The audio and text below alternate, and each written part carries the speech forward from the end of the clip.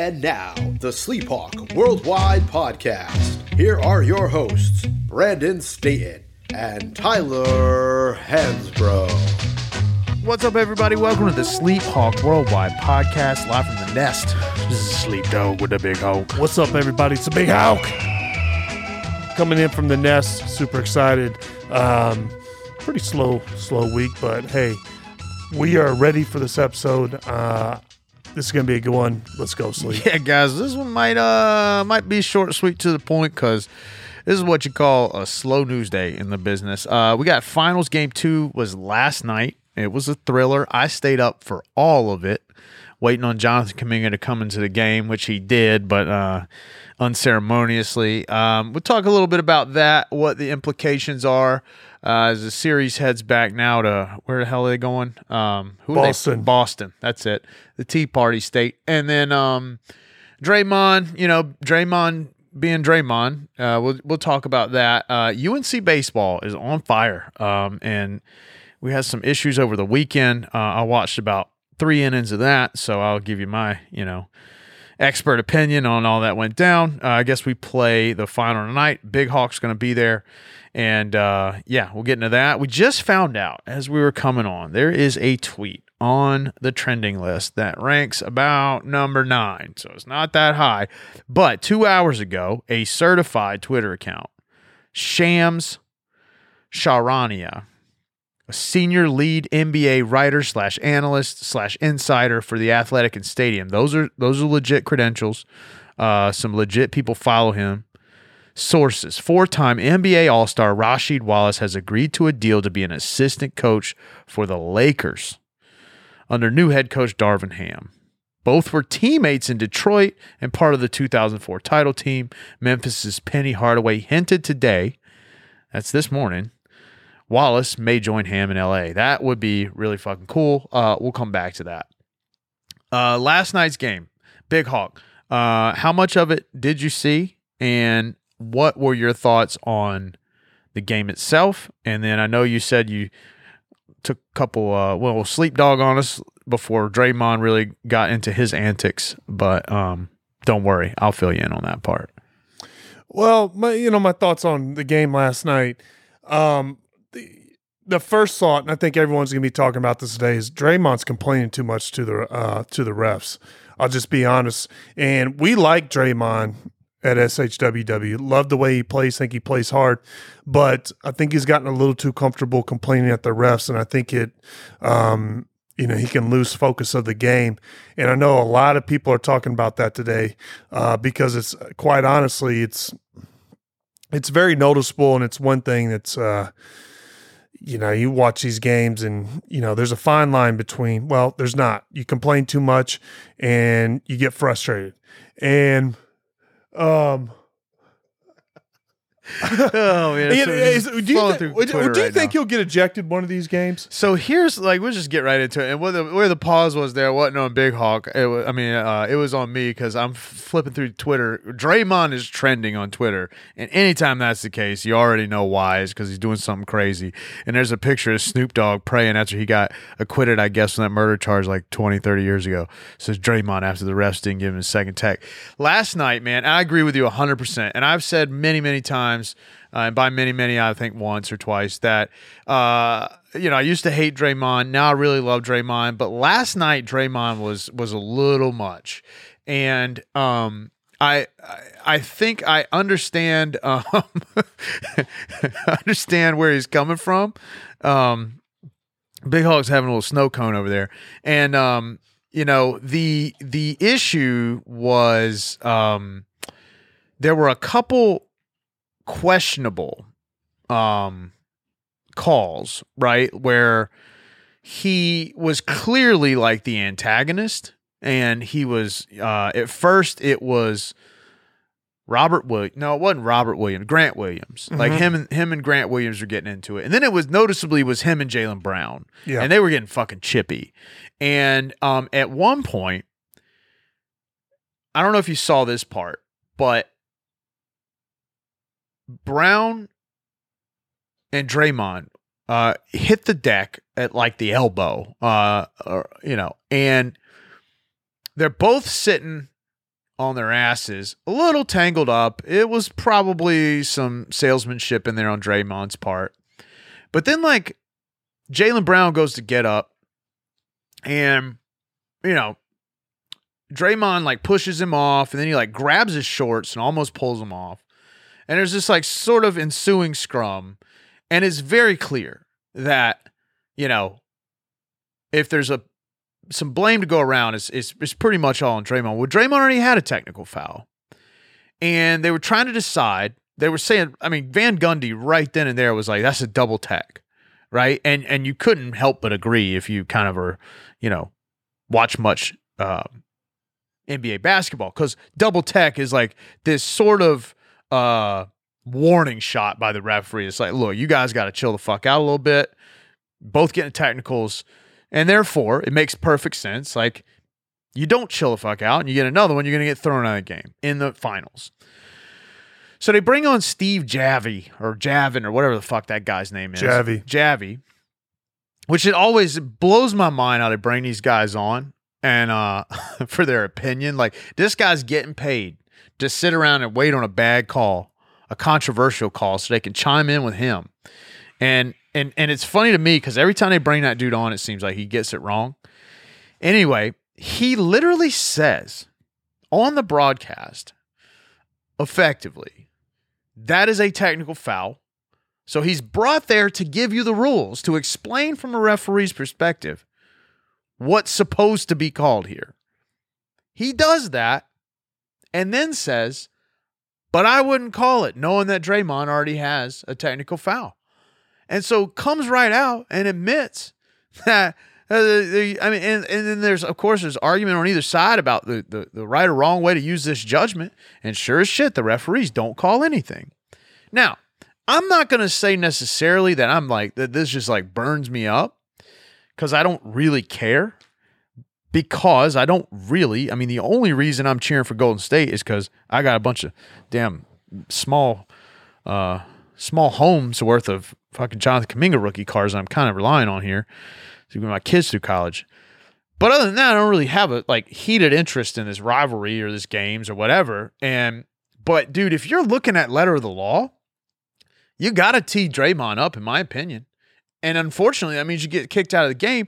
But the problem I have with it is, like, you could argue that, oh, is it worth kicking him out of the game? No, it's not. But you got to be smarter than to get yourself in that situation. Mm-hmm. And to your point, I'll stop going on and on about it. Last night, he's like the guy that you hang out with that's funny and he's a blast. But every now and then he just gets on one and just gets going too much. And you're like, man, I got to get out of here. Oh, yeah. That's what he was last night. He was the guy that, like, you appreciate him for those things, but there's a tipping point, and I thought he went beyond it. Yeah, I agree with you, Sleep. Here's the thing is what I don't like about him not getting that tech, and I've talked about it on the pod before. Okay, we get some guy coming off the bench, and these refs have the quickest whistle and zero tolerance for anybody, but let Draymond just go unhinged. And he's a smart dude. Mm-hmm. Draymond knows what he's doing. Mm-hmm. And the longer the leash and the longer they let him get away with this, the more they're going to have to hear about it. And personally, I would have thrown him out. I would have thrown him out way before that. Mm-hmm. And that's the thing, is you have a referee like Joey Crawford back in his day. You look at him, you're gone. You're gone. And you knew coming in there, hey, we're not going to mess with him. Joey's got a quick whistle. He doesn't take it. And, you got to be somewhat, and I hate to say it, but like, you're not going to throw Kobe out unless it's something absurd. But, those guys don't complain. Like, now I see more complaining than I've ever seen. And, Luka's a victim of that. Mm-hmm. He's a big-time complainer. And when I look back, guys like, some of the greats I played against, Dirk, all these other guys, Kobe, KG, they would say something to the ref and then they'd let it go. Mm-hmm. But now what I'm seeing is somebody completely just give up on a play and just let the refs have it. Mm-hmm. And to me, it's taken away from the quality of the game. because there's some things that are just out of your control, and you're putting yourself way above the team. But I'm not. Draymond's, he's earned the right to say something to these refs and have a conversation, but I don't think to yell and do all this stuff. Yeah. I think he's gotten away with a little bit too much. I think if you even catch him in the right time, he would even tell you last night, like, yeah, maybe I got a little carried away. I think he put on a master class in the psychology of his role, and changing the tide of the series, right? Like, he's an antagonist. He's supposed to get, he's like Pat Beverly with credentials and a ton more talent, in my opinion, even though he's a lot older now. Like, I think what he was designed to do, what his goal was to get in somebody's head over there, take them off of their game, and I think he did that. I just think that I think he did it effectively, and instead of saying, all right, now we're on him now, he just kept going, and it's like, all right, dude, like, lay off and then and play the game. And so, anyway, I mean, it shows in the result. I mean, they kicked the shit out of Boston last night. Jason Tatum played better than he did, I thought, in the first game. He was a minus 36, worst game plus minus his career last night. That was Sleep Dog's dark horse, was him having to go off every night. Steph was incredible. And it still wasn't his best game. The other one I want to talk about, and I just thought of it right now, is, dude, Klay Thompson is stinking up the joint. Like, what is going on with Klay Thompson? I don't know. All I'm saying is, I've been saying he ain't that good anymore, and he certainly doesn't look that good anymore. He went like 5 of 19, 4 of 19 or some shit last night. Couldn't throw the ball in the ocean. He's not defending. He can't really defend that well. I don't think this series is as much of a shoo-in anymore. I was surprised after we talked last week that ESPN sort of BPI thing came out and said that, the Celtics were like a heavy favorite. Of course, Caesars is the other way. But yeah, I thought Klay was not good. I thought the Draymond thing went too far. I think Steph was exceptional. And if they win, I mean, maybe even last night alone and the first quarter of the first game, he's going to win MVP off that alone. But there's nobody else that's even in contention for it. But yeah, Steve Kerr rolled out everybody on their damn team last night except for Kuminga until about 3 minutes left. The game was over. But that was a statement game for Golden State. I mean, now you go back to Boston in a couple days, and I feel like Boston's got a pretty good chance to get one there. That shit, Draymond gets teed up and thrown out of the game if that game's in Boston. So that's another interesting piece of it. So it'll be interesting to see how it unfolds. Jaylen Brown, is sort of mercurial. It's hard to hang a plus minus on a guy when your whole team just got the doors blown off. But the game was close for about a half, and I watched the entire damn thing because I was like, when they're up 30, and I'm like, surely Kuminga's going to get in and get like some minutes, right? That's the only reason I'm awake for this. Yeah. I'm looking at the stats right here, Sleep. And, you talk about Klay Thompson. He was 1 for 8 from the 3-point line, and he went 4 for 19 from the field. And of the starters, Steph plus minus plus 24, Looney plus 24, Wiggins plus 19, Draymond only plus 7. Klay was 0, so he was at an even. And I pay attention to the plus minus stat. And if anybody out there listening, they don't understand the plus minus stat because it's not really, they don't talk about it much in college. When you're on the court, it's basically what your team does against. So if I check into the game, so it keeps score for when I'm in the game. So if we go up 4 points, it's plus 4. We back and forth, we get outscored by 4 points, it's -4. So it's what you did while you're on the court. And I pay attention to this stat, and I think it says a lot. That's not good for how bad they won the game. And I agree with you. And the other guy who I kind of thought was really helping Steph and Klay out, and I look at his stats and I'm like, he had a decent game, is Jordan Poole. I thought he would have a better series because I thought he was on the verge of being like somebody that could really break out and, give them huge a huge lift. And quite honestly, I'm looking at this and, Steph's the only one that really kind of broke out last night. And, 9 for 21, that's not like burning the nets down. Well, your plus minus stars were Wiggins, Looney, Curry, Porter, and Peyton. And those guys were all plus 15 or higher. Looney has played a great series already. And in the last series, he was really instrumental. Wiggins is the guy that's been most impressive to me. And so Wiggins, you look at the box score, he goes 4 of 12 last night, 11 points and 6 rebounds. Like not a huge stat line. But the difference is, and I said this last week about Jordan Poole. Jordan Poole is like balls to the wall. He was never seen a shot he doesn't like. I think he's outstanding and really talented, and he's really fun to watch. But if you really watch him critically, he makes a lot of mistakes.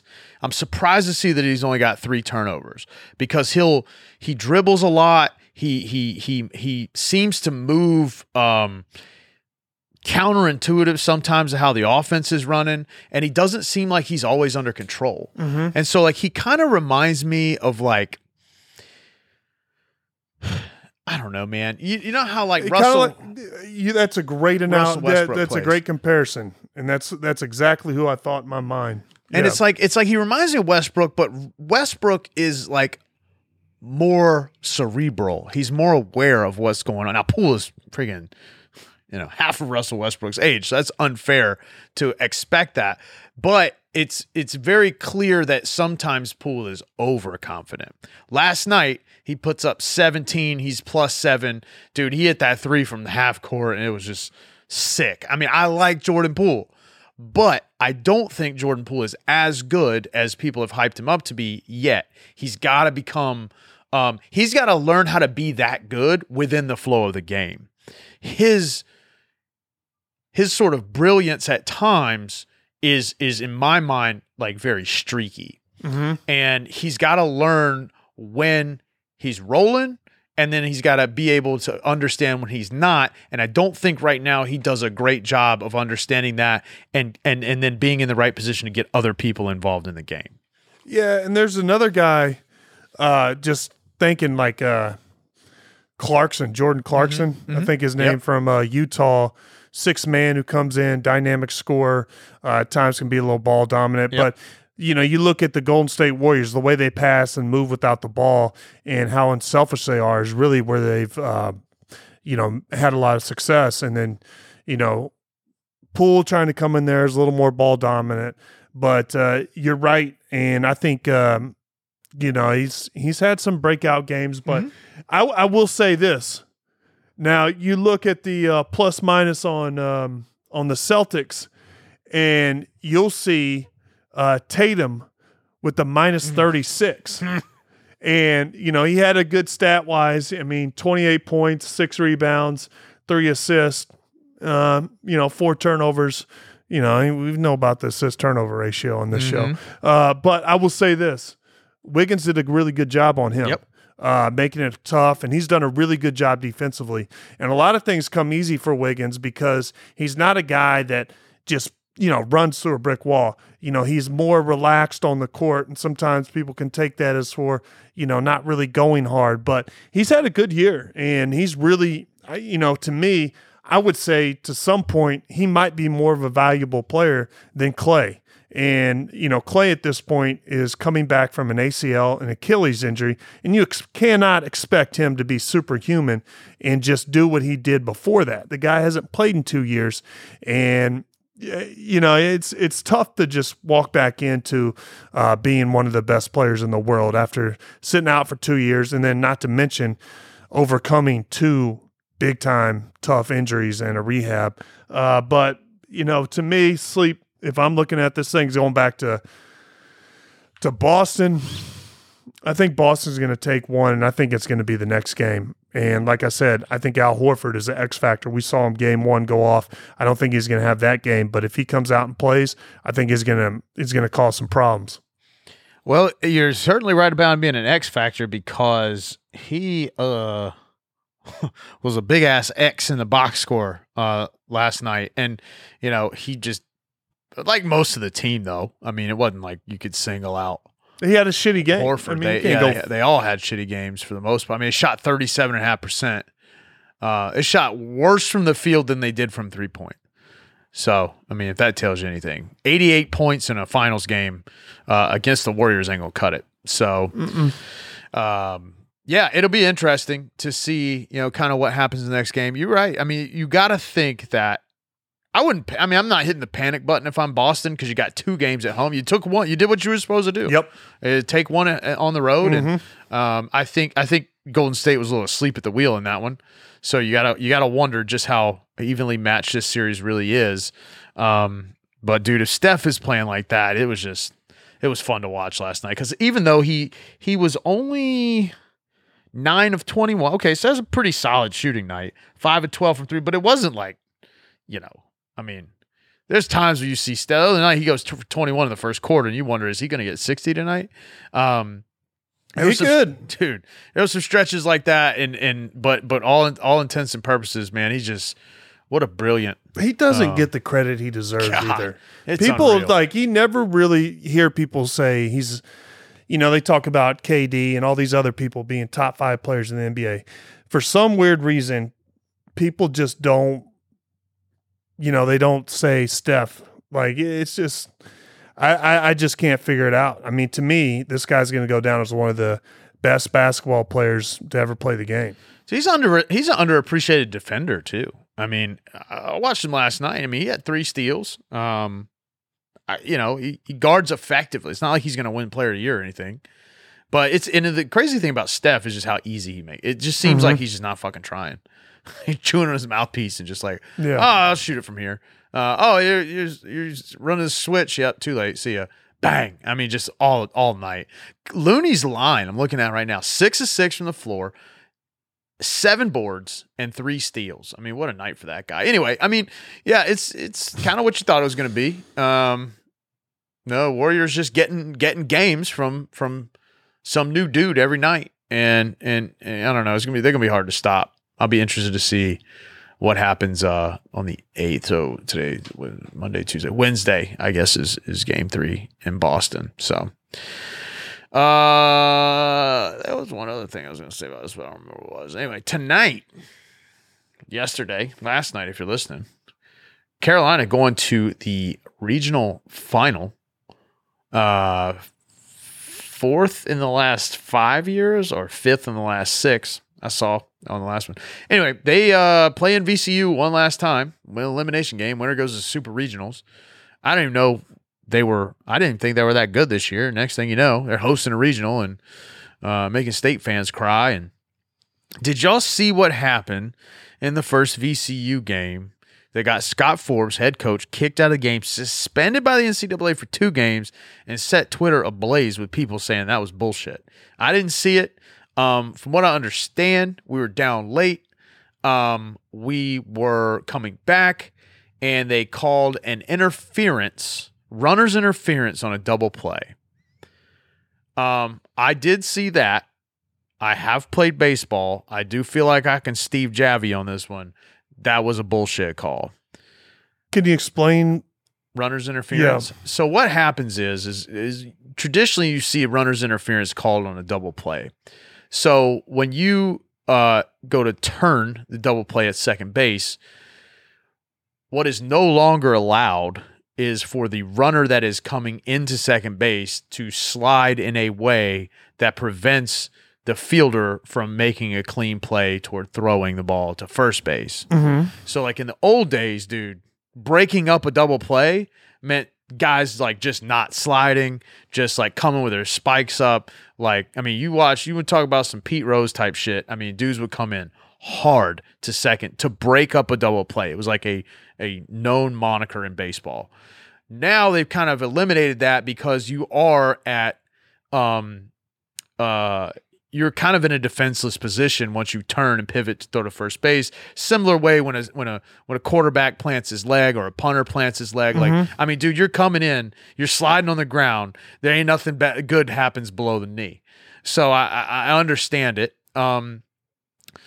And you can't slide offline. You can't slide late. You can't do. I mean, I remember they used to teach us in high school, and I wasn't shortstop, or second baseman. I was left-handed, so I didn't play middle infield. But they used to teach our middle infielders if the dude slides late, fucking hit him right in the forehead. You know, it would be the last time he slides in there to try to break up double play. I mean, I went to high school 20 years ago. You know, and now you can't do that. Like, the runner has to concede the throwing lane. The argument was that our runner didn't, and therefore this double play is automatic. I mean, that guy's already out because they touched second, and they automatically call the guy out at first. I didn't see any of the play. All I saw, I think this is what happened, but I did see that slide, and there's just no way. It's not a runner's interference. But apparently they called that, stymied a rally, maybe. I don't think it ended the game, but Forbes apparently went off, as is wont to do in baseball. They kicked him out, and then they suspended him for 2 games. 2 games just happened to be the 2 games yesterday, which is just also blasphemy. Like, how are you going to suspend? It's like, you ain't going to give Draymond a technical foul because he's already got one, but you're going to kick the head coach off of a team for arguing a questionable call, a controversial call. I don't know. Maybe he said something. Maybe, I love it. Maybe hit him with a haymaker. I love it. You don't see this much in college. Yeah. You don't see coaches really getting ejected. And after a shitty year, they get their act together and they're steamrolling right into the regionals. And Carolina's about as hot as a cast iron stove. And, you know, I'm going to be out there tonight, and I'm going out there to support the team because he got ejected, and I like that emotion. I'll have to kind of see it to kind of evaluate when he got ejected. But, Sleep, I will tell you this. This reminds me of my favorite play in baseball. It's where there's a runner on third, and the guy used to try to bulldoze the catcher. Oh, yeah. In case he dropped the ball, then he was safe. They eliminated that, but I thought it was comical. But you know, I'm not the biggest baseball guy out there. I'm a St. Louis Cardinals fan because I grew up in Poplar Bluff, Missouri, about 2 hours south of St. Louis, and by default, we got it playing right here. All right, okay. So I totally fucked this up. Everything I just said was accurate about what is interference, but it looks like what happened. It was in the 3rd inning. The tweet says, "Here's a pop up from the 3rd inning." That led to the 4-6-5 double play that led to Scott Forbes' subsequent ejection. Okay. What it looks like they're arguing is this should have been an infield fly. Runners on first and second. Okay. I'll explain the infield fly in a second. What happens is, because the ball hits the ground, he lets the ball hit the ground. That's why there's an infield fly rule in place. Yeah. Okay. So I see him mouthing it. Okay. Now I want to see the breakdown, because Forbes is still to this point. We're 2 minutes into this video. Oh, boy. And, now they call it. There's 10 seconds left. He's going to flip. Flip it out. And he's got the helmet on. Helmet's coming off. Walking into the bunch of VCU fans like dipshits. And that was that. Okay, so here's what happens. When did they throw him out? Well, we'll get to that. I'll try to find that one in a second. So here you guys don't know how infield fly works? What is a fly ball infield? True. Very true. That's how it all starts. So when you have runners, think about what happens in baseball with a force out, right? If there's runners on first and second and the ball is put in play and I throw the ball to third before the runner gets there, that guy's out. Right? What's the difference between that and a sacrifice fly? Well, a sacrifice fly is when I stand on the base and then I can move to the next base once a fly ball has been caught. Okay. The purpose of an infield fly is, one of the challenges is if there are runners on first and second and a ball is hit in the infield, a fly ball is hit in the infield. Well, the runners, because of the conflict of a sacrifice fly situation, you can't run until the ball is caught, but then at the same time you now cannot now you're at a very strong disadvantage, because if I let the ball hit the ground, I could pick it up, throw it to third, throw it to second, and I got a double play for free, and I should have only had one out. So it's an infield fly automatically.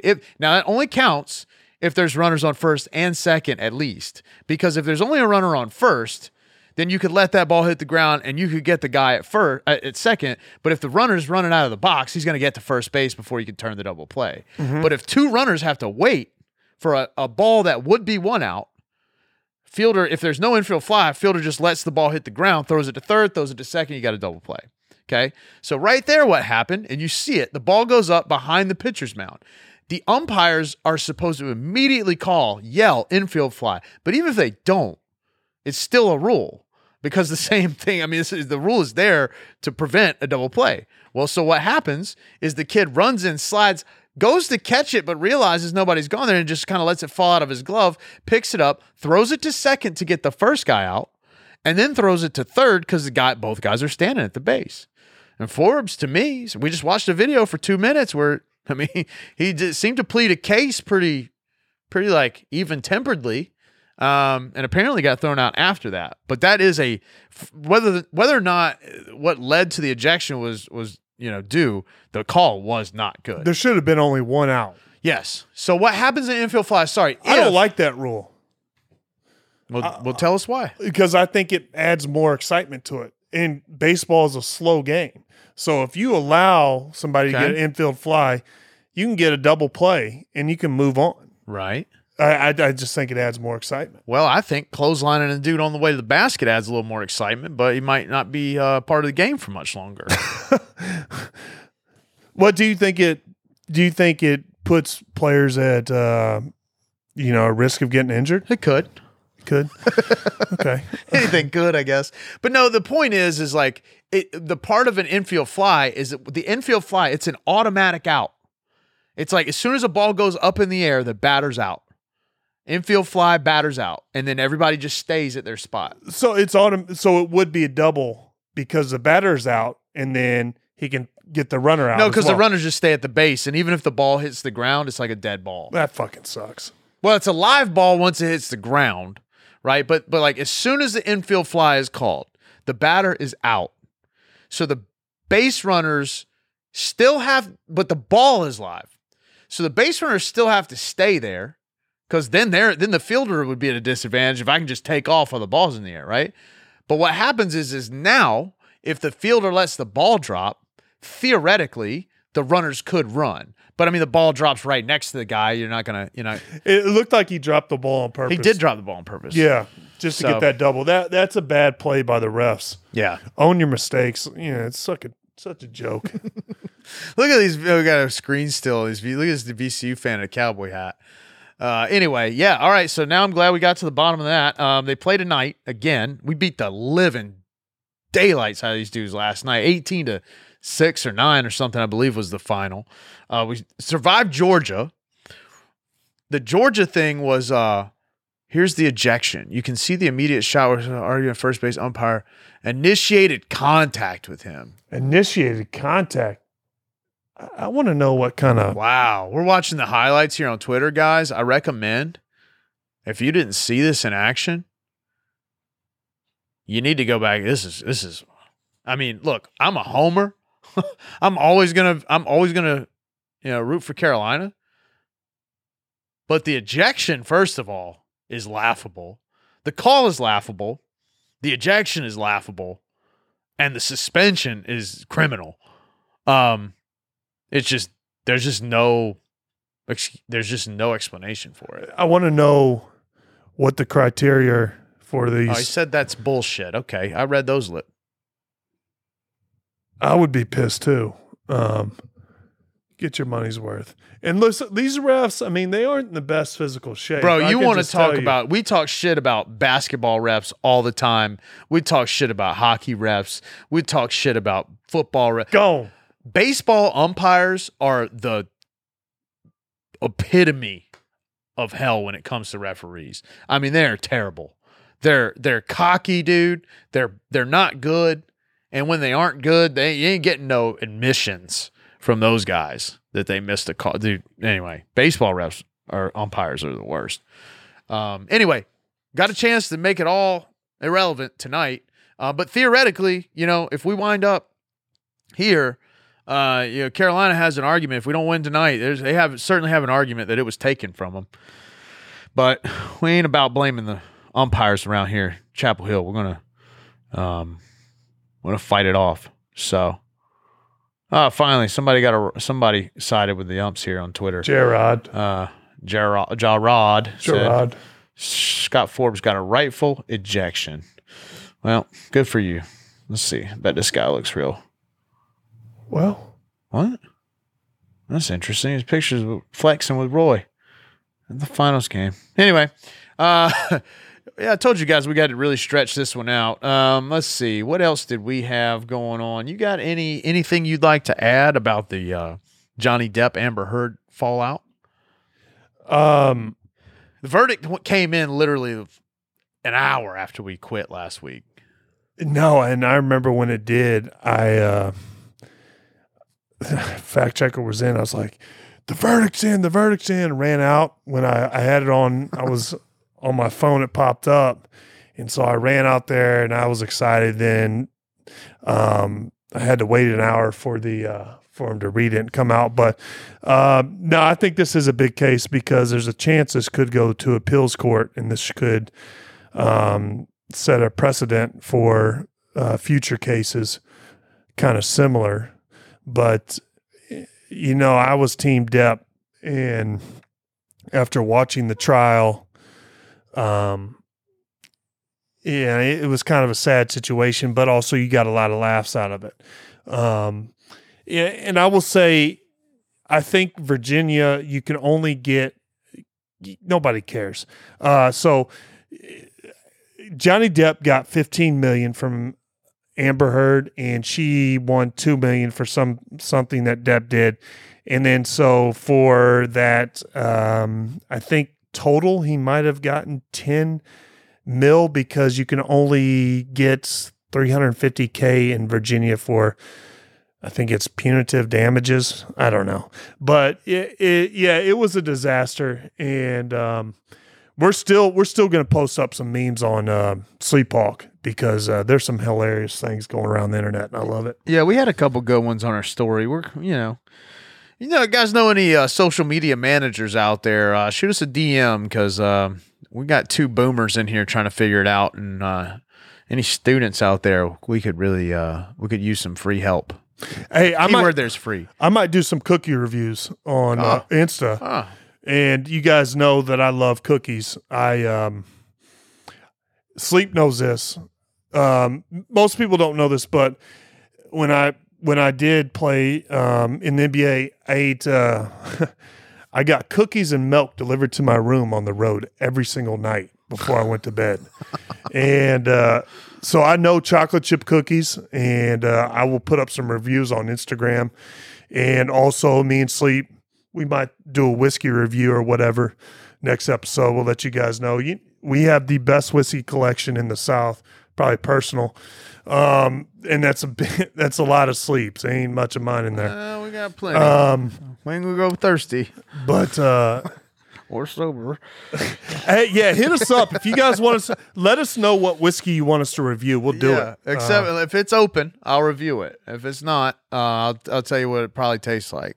Yeah, we'll do that. I mean, something's got to be open. I mean, we're not. I'm kidding. Who gives a shit? No, it's open. What we got open right now? We got a little Stag Junior. We got some rare breed rye. Rarely seen rare breed rye. Love that stuff. Weller Special Reserve. That shit's overrated. Eagle Rare is best bang for your buck. Elijah Craig Barrel Proof is probably my favorite whiskey. That's a damn good one. We got Blanton's Gold. We got Blanton's. We got Angel's Envy Cash Strength. We got a little entry-level Pappy, Lot B. We got some Master's Keep. We got every Booker's ever made. We got E.H. Taylor's Rye, single barrel, small batch. We got Buffalo Trace. That stuff's good for making shit that you don't need to taste your bourbon in. Yeah, there's all kinds of stuff. McKenna, some 1792. What would you say your favorite? Give us your top three. Top three. Elijah Craig Barrel Proof, the C919. That would be the third release from 2019. I will say Weller 107 is the best Weller I've ever had. I haven't had them all, but Weller 107 is phenomenal. And It's between Stag and Blanton's. I like Booker's. Top 3 is hard. But, dude, here's what I'm going to tell you straight up. I like Elijah Craig. I like Weller 107. I like Stag. I like Booker's. Dude, Blanton's is the best tasting bourbon I've had. I know it's not as strong. It's not as this. It's not. But there's a reason why everybody loves it. Now, everybody wants to talk shit about it now because it's like your quintessential bourbon that everybody wants. Like people waiting. Will I wait in line and pay $200 or pay $200 for a bottle of Blanton's? Hell no. But for what it is, there's a reason why it's in such high demand, man. It is phenomenal. Yeah, I think the thing about Blanton's, and we've been on whiskey for a little bit, the bourbon.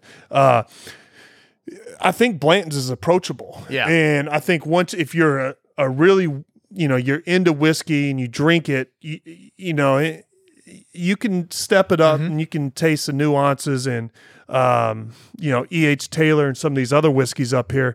But if you don't drink whiskey and you're not used to the alcohol content of it, you won't appreciate a Stag Junior. Right. And I will say my favorite whiskey, one of my favorite whiskeys is Stag Junior. And George T. Stagg is one of my favorites. Stag Junior is my favorite whiskey out there, and it is incredibly nuanced. And to me, I don't think there's anything out there like it. And I can remember the first time I've ever tried Stag Junior was at the Crunkleton, and I just never had a whiskey like that. And when I took a sip of it, it was like something just caught my mouth on fire, and you just feel the heat instantly, huge cinnamon, and then all of a sudden it just disappears. Sounds like a romance novel. I'll tell you what, it disappears real paper quick. bags from the food line. But Sleep, I love that. And you said Eagle Rare's up there too. Yeah. It's just very approachable, very smooth. Yep. And it's not ridiculously hard to find, and it's not crazy expensive. I do like the E.H. Taylor. That would probably be up there in mine.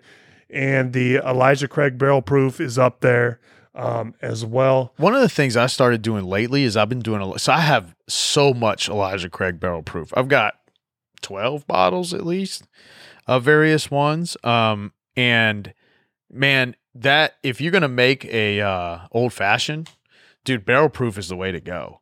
'Cause it cuts. I mean, you're right. When you get to those high proof, what's amazing about Stag Junior, Elijah Craig Barrel Proof, and like any of this, like Booker's, any of this 120 and up stuff, is how good it tastes to be so strong. I mean, that is, those of you who don't know, you take your ABV is half of what your proof is, right? So like if you have a 90 proof, you're 45. If you've got 120, like there's a Stag Junior, might be that bottle, might be one that we finished, that was 133. I mean, dude, that's like, you're getting real close to pure alcohol for a human body at that point.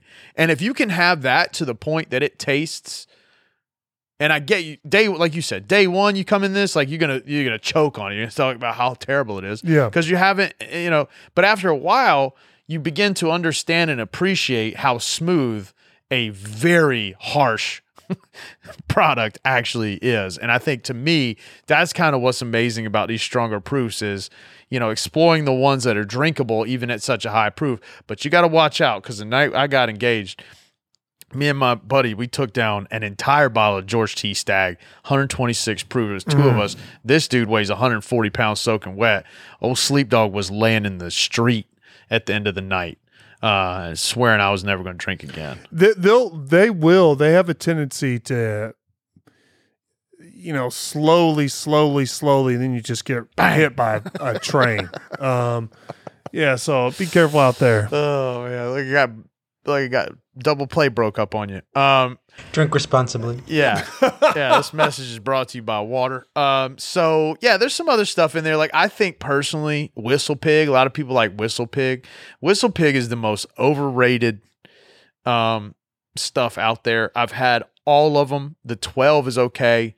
But for the price, man, there are 10,000 different things. You had the Boss Hog? Yeah, I've had it. What'd you think about it? I've never had it. I just think I don't think any of them. The 15 is okay. I think the Boss Hog is $500 a bottle, 15 is $2.50 a bottle. Great name though. Yeah, wonderful name. Blended. It's all blended. Yeah. A lot of people don't know that though. And a lot of people don't understand that a lot of these whiskeys that aren't barrel proof have water in them. Mm-hmm. But well, and you start to look for like I'll buy anything that's under $100 and it's 10 years or more. And there's not many things like that. But like there's a Calumet that's 15. I got that in there somewhere. It's I think it's $120. Like there's 20 a 15-year-old age bottle. Like, yeah, I'll pay $120 for that. mm-hmm.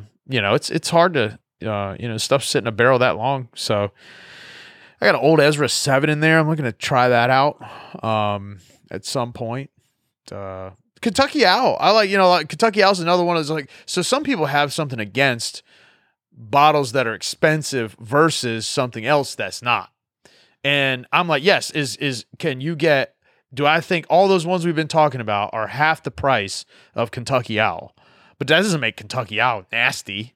It's just agree. like there's better value for sure. Mm-hmm. But like if you don't, like to me, I don't know, like $100, $125 bottle, like all right, because I'm not going to sit here and I'm not buying a $120 bottle and drink it tonight. Yeah. Unless I'm getting engaged, which let's hope that only happens once. It will only happen once. Mary, I'm just podcast guy, locker talk thing. Pablo's over here. Maybe we can Pablo cut that one out. But that's my thing is I don't really get above anything that's more than like, I've got a couple of bottles that I like paid a secondary price for just to say I had them. But other than those two Pappies, that's it. That's that's part of the fun about it is trying to go to these places and you're like, oh dang, I just popped up and saw a Weller, at cost. Yeah.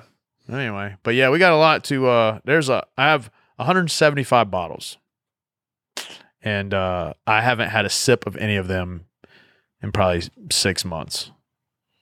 I drink, so I ain't off the wagon, but I just. And then this is the other thing that some people listening are probably going to be real pissed about. That's a toasted barrel Michter's too. Some people are probably going to be like, "Oh, you're one of those guys. You got all this shit and you don't drink it." Well, that's like telling somebody that I hate people that say that. Like, "Oh, you got it. What do you have it? Drink it." It's like, well, one, I like sitting crisscross applesauce every now and then, just sitting there peeling through it and looking at it. Two, by definition, it's scarce and becomes more scarce every time somebody takes a sip out of it. And yeah, it's just kind of like telling a guy that because you make money, you should spend it. I don't know. I just went full Joe Biden right there. I got no idea what I was getting ready to say. I still don't. I'll tell you. Sometimes you just gotta let it go. Sleep. I'll tell you this. Full Joe. You never know when these bottles are going to come about again. People are running out and doing all these other. You got that right, Jack. Yeah. That's it for me, man. You tell me to drink my booze, I'm gonna tell you that's malarkey. Anyway, man, I don't know what just happened right there. I'm not sure, but yeah, I just don't necessarily feel like I need to drink it. Maybe someday it'll be worth a bunch of money. Maybe someday it'll be great cleaning product to, make hand sanitizer. Shine my floors with. Yeah, you never know when you need some. Maybe not. Anyway, got game 3. Be tomorrow. By the time y'all turn this on, I hope you enjoy it. I hope Draymond, if you're listening, man, just turn it back just a little bit. And in the meantime, go out and get your crab cakes, man. They'll be here by the time the game starts. Great. If you're having like I don't know anybody tailgates for basketball games, much less when the teams are 500 miles from here, or 5,000 if you're Golden State. But go to Jimmy's, man. Jimmy's Famous Seafood. Guys got crab cakes, crab claws, crab legs, probably crab bodies, crab stew, crab bisque, crab shells, crab t-shirts, crab bumper stickers, crab regular stickers, crab ragoons probably, crab dip. Fucking A, man, if it's got crab in it, these motherfuckers probably sell it. So if you like crab, you should check them out. If you don't like crab, you should check out the shit they don't have, or they do have that's not crab. They got some of that too. I'll eat all of it, and if I'll eat it, you should eat it because it's good enough for me. Well, it gotta be good enough for anybody. Yeah, thanks, Jimmy's. Anything else, Big Hog? Stay safe. Stay safe.